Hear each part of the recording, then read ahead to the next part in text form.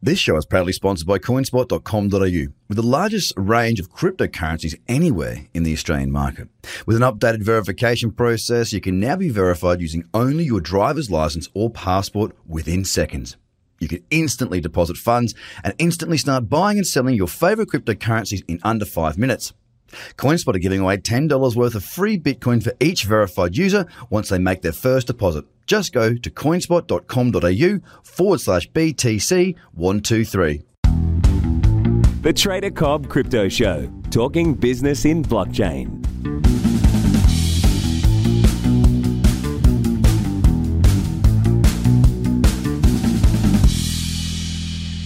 Hello, everybody, and welcome to the Trader Cobb Crypto Show. Today's guest is an absolute big dog in the Middle East, a serial entrepreneur from a very, very young age. This gentleman that I'm speaking with has been dropped out of 3 different universities, founded a media company at the age of 19, and has done a huge amount since then.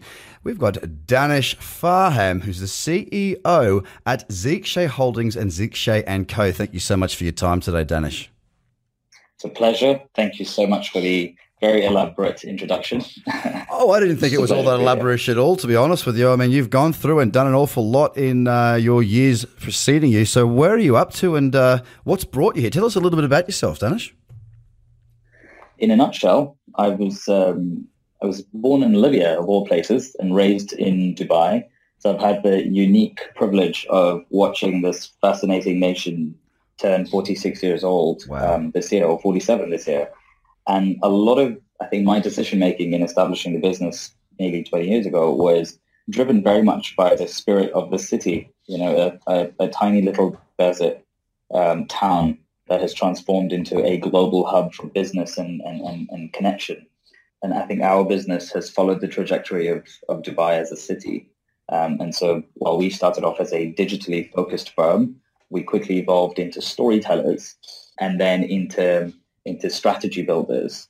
And today we invest in ventures, you know, a variety of them, everything from blockchain to fashion and retail. And that's given us a really unique perspective of being real players with skin in the game rather than people pitching theory in the Middle East.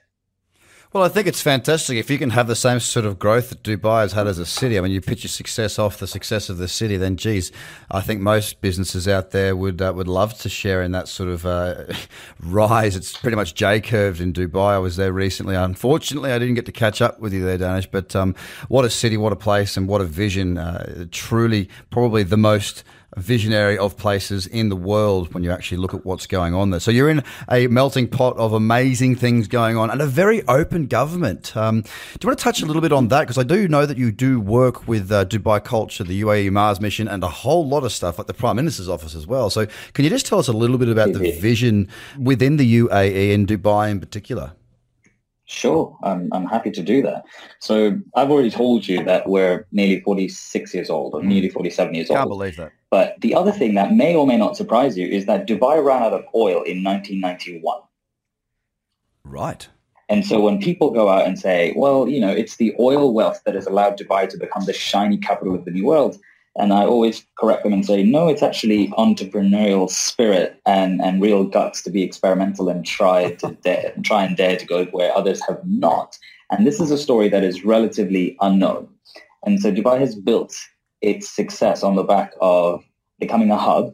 So the creek that is now today the gateway of most of the cargo sort of sea transport traffic was artificially built. So the entire wealth of the nation back in the late 50s was used to build a creek which would allow ships to dock and for the trading to become commonplace, which then led to the thinking of, you know, let's build an airport. And then the current ruler of Dubai, who in those days was the Crown Prince, said, well, we've got this fantastic airport, but we've got nobody coming in. So he leases 2 aircrafts from Pakistan International Airways and finds this gentleman off Heathrow and says, would you build me an airline because I want people to come through Dubai? You know, 65 million passengers a year today. And that's in less than, you know, that was since 1985 that the airline was established. So I think Dubai has continued to build its own ecosystem rather than rely on others to do it for them. If you look at how technology has progressed, 1999, and that's 4 or 5 years after the internet first entered commonplace access here in the UAE, we already had something called the e-government, where there was a mandate. It was a government mandate to start digitizing government processes in a way that created real efficiencies. And then you fast forward a few more years, everything was connected to the point where services were being awarded for excellence based on the efficiency driven digitally. Fast forward a few more years, and you realize they've launched something called the Dubai Future Accelerators, which says instead of theoretically looking at all these startups around the world and what they could do to help humanity in the next 20 or 30 years, let's look at real challenges in the city today that are faced by government entities. Let's open it up to startups as well as growth stage capital sort of stage firms and say, come on in and help us solve our city's problems. If you manage to do that within the Future Accelerators cohort over the course of 3 months, then you actually get a government client to deploy your product or service. That's how we attracted the Hyperloop. That's how we attracted sort of Consensus, which has now become a big player. I mean, Consensus was one of these startups that was playing within the accelerator space and then has grown to what it is today. I mean, look at the success story of something like that came out of Dubai government saying, let's experiment. It's really quite amazing, and thank you for sharing that, mate. I had no idea of that grind, I suppose. I mean, that's a word that is definitely used these days as becoming an entrepreneur is now cool. When it wasn't back in the day, it was kind of that you were a dropout, you were a loser, you should be getting a job, you should be going to university. Believe me, I've been through all that sort of stuff.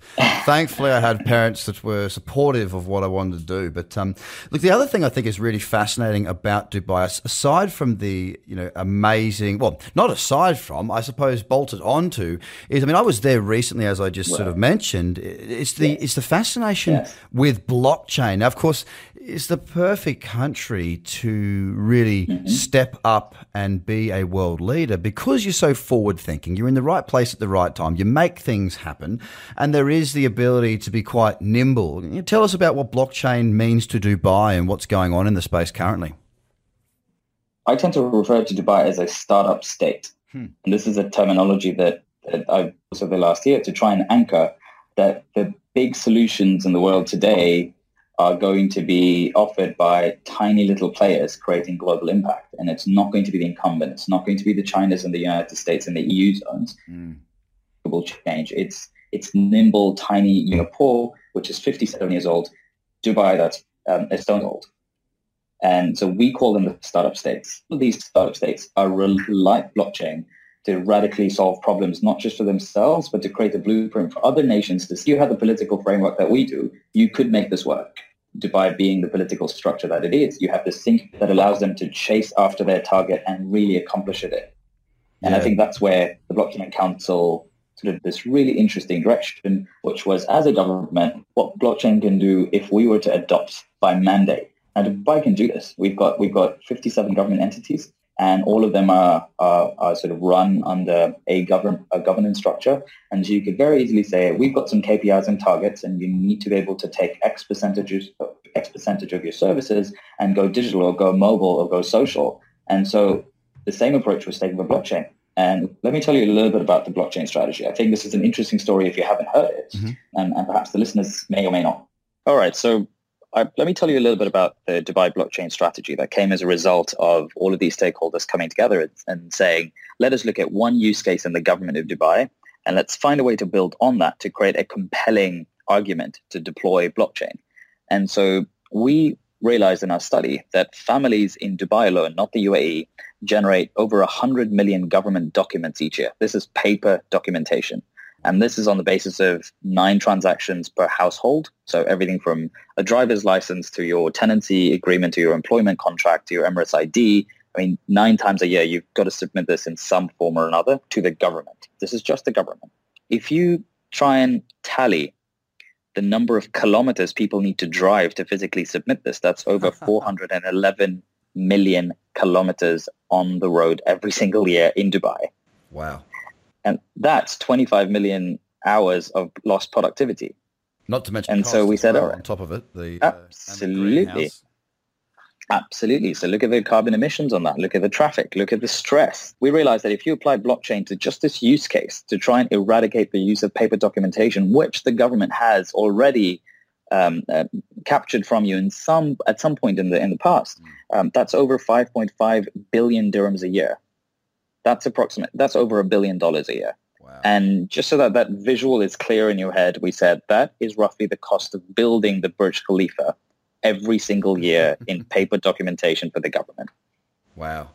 It's really nice to hear numbers being used in a way that is not bamboozling. Do you know what I mean? Like a lot in blockchain is about, oh yeah, here's the code, here's the numbers, blah blah blah. But that you've made that real. That's a real effect to people's lives. It's a real effect to your economy, and it's a real effect on the drain of time. I mean, look, we can all make more money. We can't make more time. So it seems like a complete no-brainer to be investing in the space. So sorry, as you were. Tell me more. Not at all. I love the way you put it there. I think what we do as Zishay, and this is one of our core strengths, is that we work with the government to create initiatives that will have the popular appeal and compel the right players to want to be a part of this rather than be mandated to be a part of this. And so that's the power of storytelling. If you make this real, then people will sit up and listen. And Dubai has consistently made things real. If you've heard of Emirates Airline, it's a real experience. If you've heard of the Burj Khalifa, it's a real experience. Absolutely. And so therefore, Dubai has always had that ability to create a story. And we've been really privileged to have played a tiny little role in so many of these stories over the course of the last 2 decades. And the blockchain story is yet another wonderful narrative that allows people to want to be a part of this. So let's look at the global landscape. So if you think about it, there were 117 blockchain initiatives globally across 25 countries in 2016, according to the OECD. Mm-hmm. Today, there's over 200 of them in 45 countries. In Dubai alone, we have 22 pilot blockchain projects that are funded by the government. This is really, really interesting because of how progressive it is. And there's a date. We have a date. By the end of 2020, we are meant to be on the blockchain. Literally 100% of all transactions that can be on the blockchain need to be on the blockchain by 2020. That's around the corner. And so we realize unless we make the impact happen at such a grand scale, there is no way for us to really truly understand whether this is the right thing to do. Because if you say, well, yes, let's take 2% of government databases and convert them to blockchain, how will you ever really tell what the impact was? And so this is another wonderful sort of methodology that the governments in Dubai and the UAE tend to deploy when creating this massive change. You were talking about how you made it, how sort of once you make the conversation around blockchain easy to understand, yes, people start to say, what is the role that I can play? How can I capitalize on it? And everybody today is talking about blockchain in the UAE.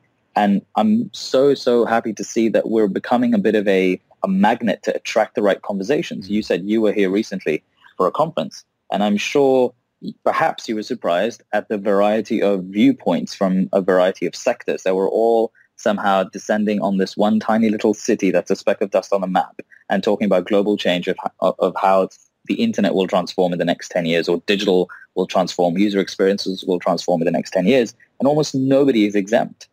I found it really fascinating as the people that were actually at the event.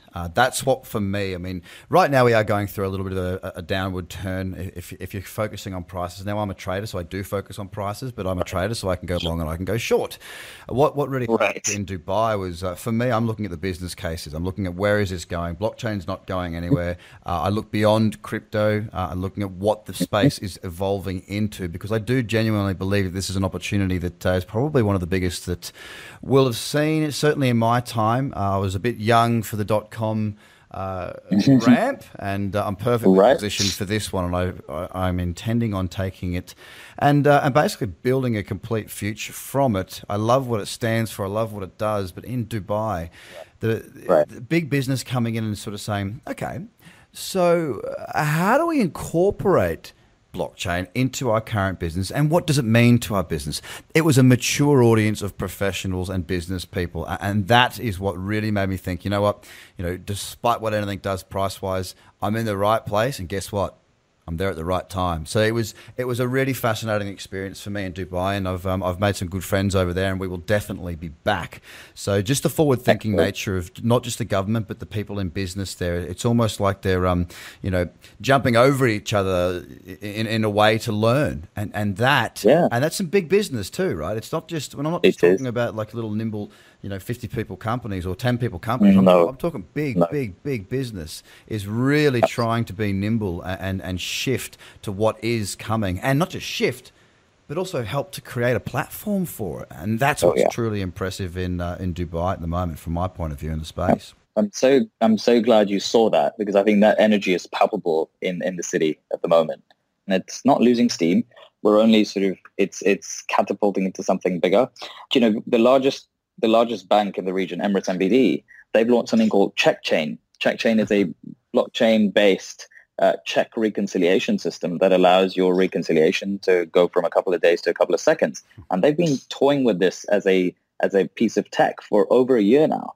The DIFC, which is the financial center of the region, which is I don't know if you know this, but it's an independent sovereign zone within Dubai with its own governor, with its own laws, just completely separate, which is why 22 of the world's top 25 banks actually have regional headquarters at the DIFC. It follows international law. It's very, very different from the rest of the city. Now, the DIFC decided to set up something called the FinTech Hive, of which Zisha is a sponsor for the second year running. And they round up startups within the FinTech space and marry them to banks and other financial institutions that are part of the DIFC. So this is wonderful, and we're helping coach and advise 22 startups that are working within the space of blockchain at the moment. Two that really one of them that stands out for me is a company called Addenda. They do blockchain-based insurance claims, and fascinating because they're deploying it with an insurance provider, a top-tier insurance provider here, to be able to experiment and see whether this is possible. At the government level, there is one project that is now live as of 3 weeks ago, which is the government reconciliation use case. So it's called the Dubai Play Blockchain Settlement Platform. And this is the first application of the blockchain platform. So Dubai government didn't just say, we're going to build a strategy, but the Smart Dubai office decided to build a platform and say, we're going to offer you blockchain as a service. So if you don't want to build it, you could just use our software as a service platform. Absolutely. Take our APIs, deploy. And the first one is this reconciliation between governments, between government entities, where the reconciliation time used to be 45 days. Now it's 2.5 seconds. Jesus. Well, it's like, it just sounds like a giant, like it sounds like Dubai is a giant blockchain tech AI incubator currently. And I mean, anybody out there that's listening into this who's thinking of starting a business or runs their own business, that one of the keys to it is being able to pivot and act quickly. Dinosaurs become extinct and the world is changing very, very fast. We saw it in the blockbuster effect with Netflix. It's coming, it's there, it's real, it's true. Now, we talked pre-interview briefly, Danish, about what you called the Kim Kardashian effect. I want you to elaborate on that for us, please. Sure, I don't mind at all. I always find that to be a sticky situation there, but it gets the attention. It's a great analogy. Again, you're a great storyteller. We love telling stories here. I'm a big fan of using analogies myself, and I really like this one. So you're going to have to share it, I'm afraid, Danish. No worries, great. Thank you for the compliment. All right, so from a fellow storyteller, the reason I refer to blockchain going through the Kim Kardashian effect is because Kim Kardashian is a phenomenon that everyone's obsessed with. A lot of people don't really know why. And in a few years, we're going to wonder what the hoopla was about to begin with. And that is the analogy that I use around blockchain. Do you remember a time in the last 2 decades where we got as excited about Microsoft Excel or about C++? Yeah. I don't recall. And I learned to code when I was 10 years old. Wow. I don't remember being that excited. And yet we talk about a database like it's the Holy Grail. And why is that? It's because the storyline around blockchain is so fascinating. You know, the emergence of a completely anonymous person under a pseudonym publishing a paper, sending it out to a P2P network on a mailing list, and opening up the framework of Bitcoin. I mean, just the legend grows. Now, why is it that other currencies failed and this one stuck? It's because there was a grand story, and that story stuck. And so we've picked up from that story and said, hey, this is real. I mean, we're creating wealth, an entirely different virtual level of wealth across the world.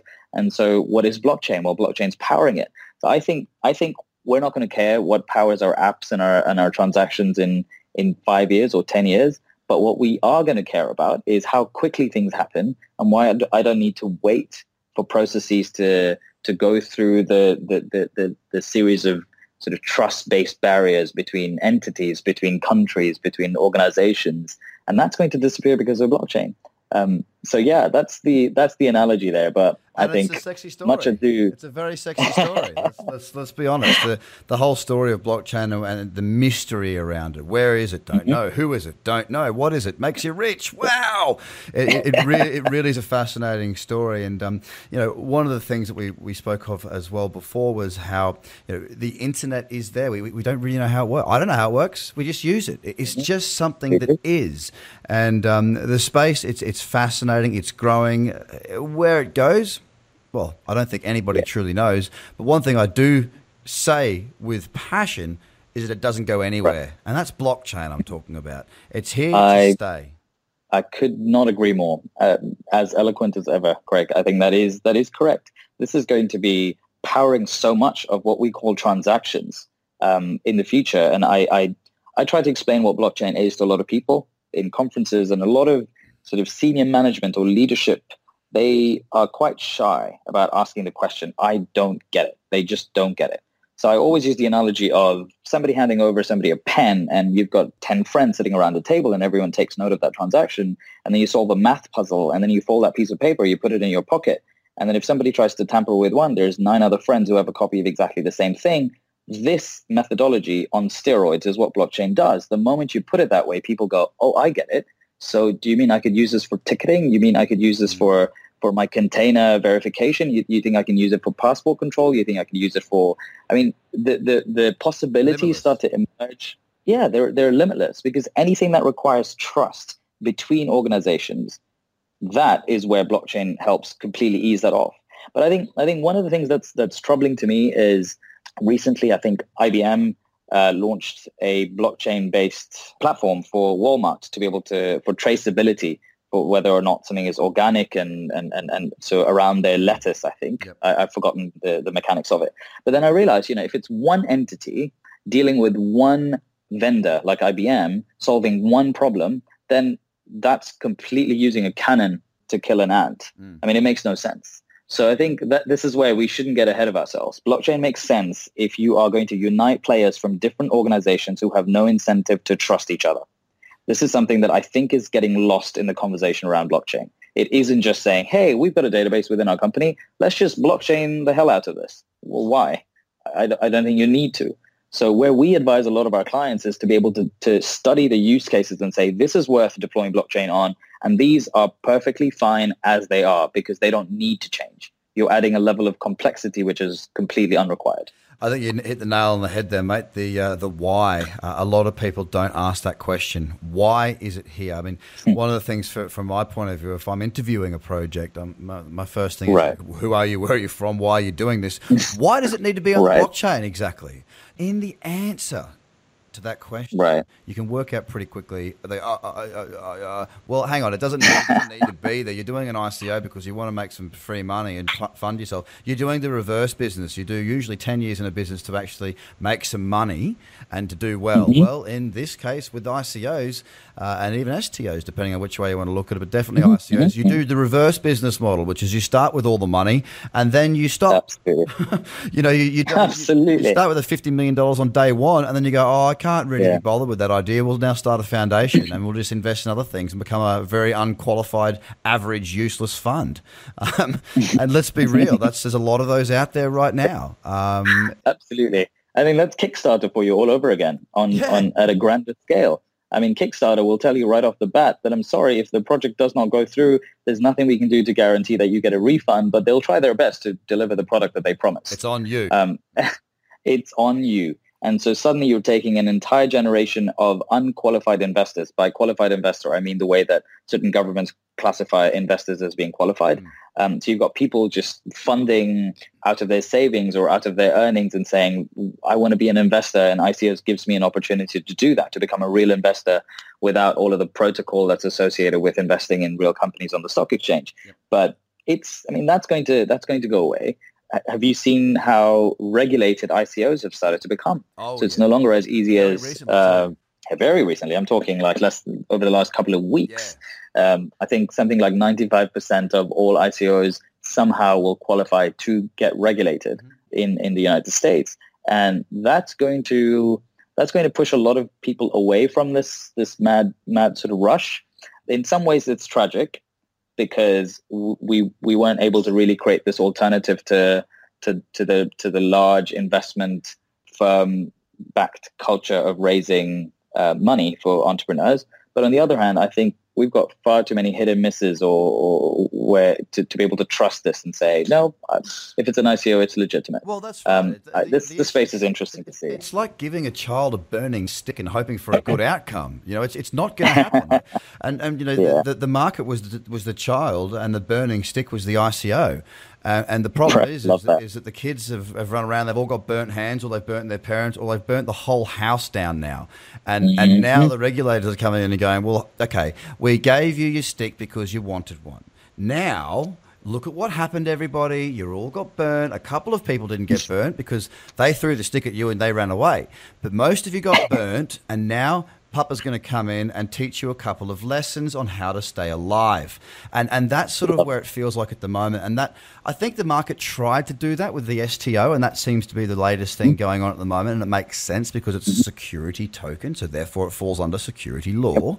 And they can sort of get around it in that regard. But there is change coming, and change is good.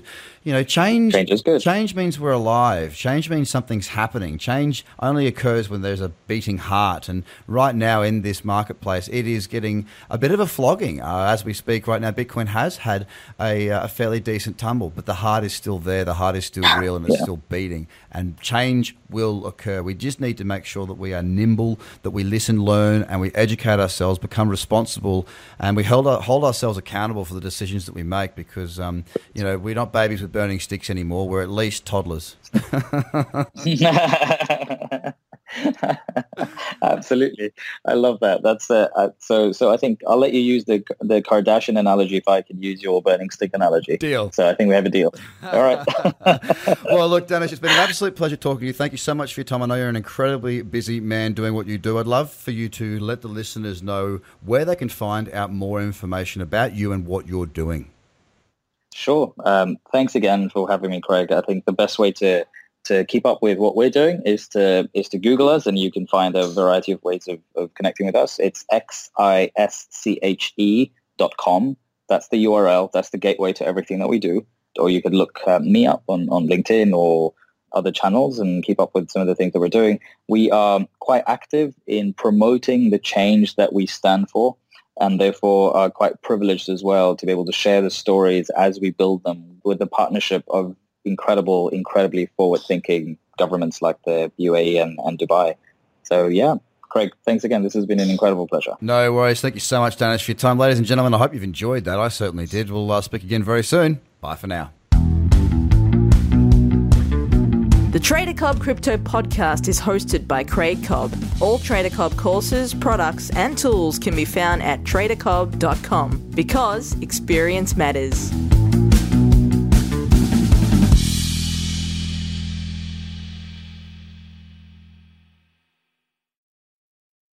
This show is proudly sponsored by coinspot.com.au, with the largest range of cryptocurrencies anywhere in the Australian market. With an updated verification process, you can now be verified using only your driver's license or passport within seconds. You can instantly deposit funds and instantly start buying and selling your favorite cryptocurrencies in under 5 minutes. CoinSpot are giving away $10 worth of free Bitcoin for each verified user once they make their first deposit. Just go to coinspot.com.au/BTC123. Views are of the advertiser, not Trader Cobb or the audio presenter.